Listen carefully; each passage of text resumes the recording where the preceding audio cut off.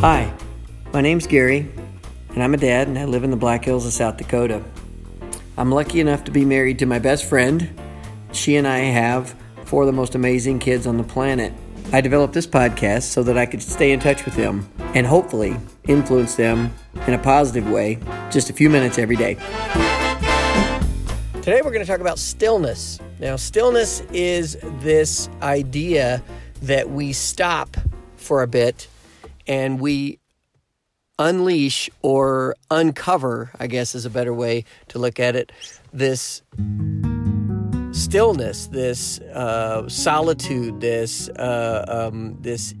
low-grade, de-escalating emotion inside us that allows us to see things more clearly. And the big concept that I want you to take home from this is that it's already inside you. This stillness that we have is already inside you. There's one of my favorite authors, the guy that wrote all the Stoic books. He just wrote a brand new book called Stillness. And that's where I'm getting a lot of this from. This is what made me think about it. And also it comes from a list of things that I sent the kids today.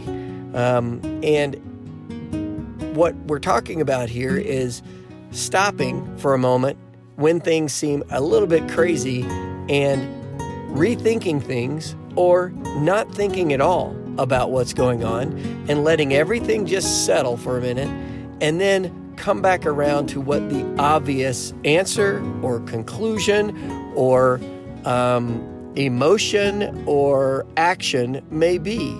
And all of that comes from this stillness. When you stop and you shut everything down for a minute, then suddenly the answer typically will rise to the top. Or suddenly what the next thing to do is will rise to the top. Or suddenly your emotion that you're trying to either bring out or suppress will rise to the top. So in this book, Stillness, he gives this example of Kennedy, the Cuban Missile Crisis.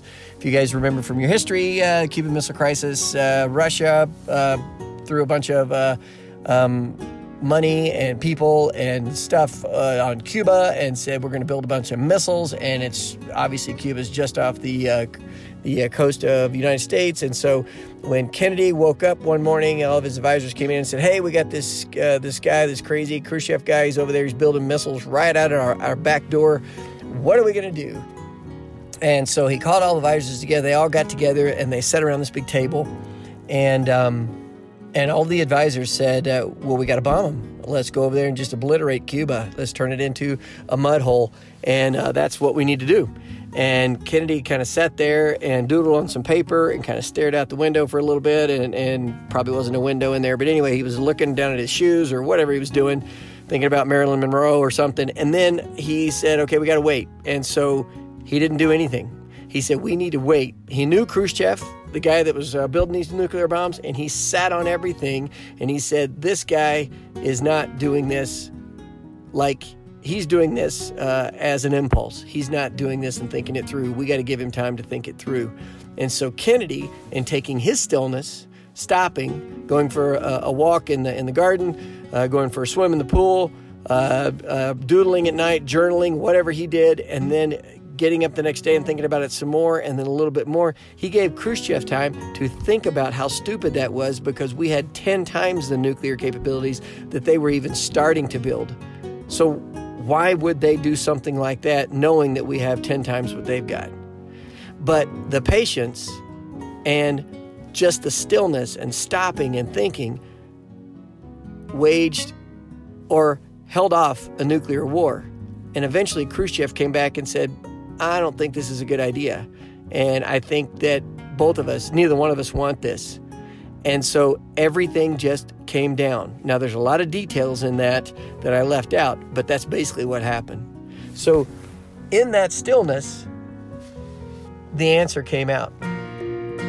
You're driving in traffic. Somebody cuts you off, pulls over in front of you, flips you off. You're in class. Some kid gives you a mean look.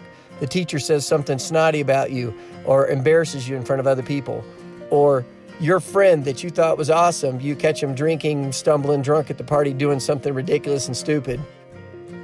All of those things that are things that potentially bring about a impulse reaction.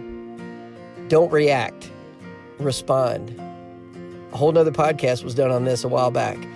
Don't react, respond. And the response comes from stopping, getting still, thinking about things for just a few seconds sometimes, and then you see it in just a little bit different light. And then you don't have this impulsive reaction that brings about another impulsive reaction and then leads to this terrible back and forth thing that potentially causes road rage, and eventually somebody pulls a gun out and shoots you. You see the point. You got to stop, and you got to be still for a minute, and you got to let it level out. And then suddenly the guy that flips you off realizes how stupid that was, and when he gets to work, he's embarrassed that he did that, and he can't believe it. And so the situation fixes itself, and it's all because you didn't do anything. So it goes back to that old saying, sometimes it's better to not do anything at all. The old saying goes, I think like this, don't just sit there, do something. Well, I think the opposite is probably more true. Don't just do something, sit there. Okay. So today, be still for a minute and think about that. Have a great day.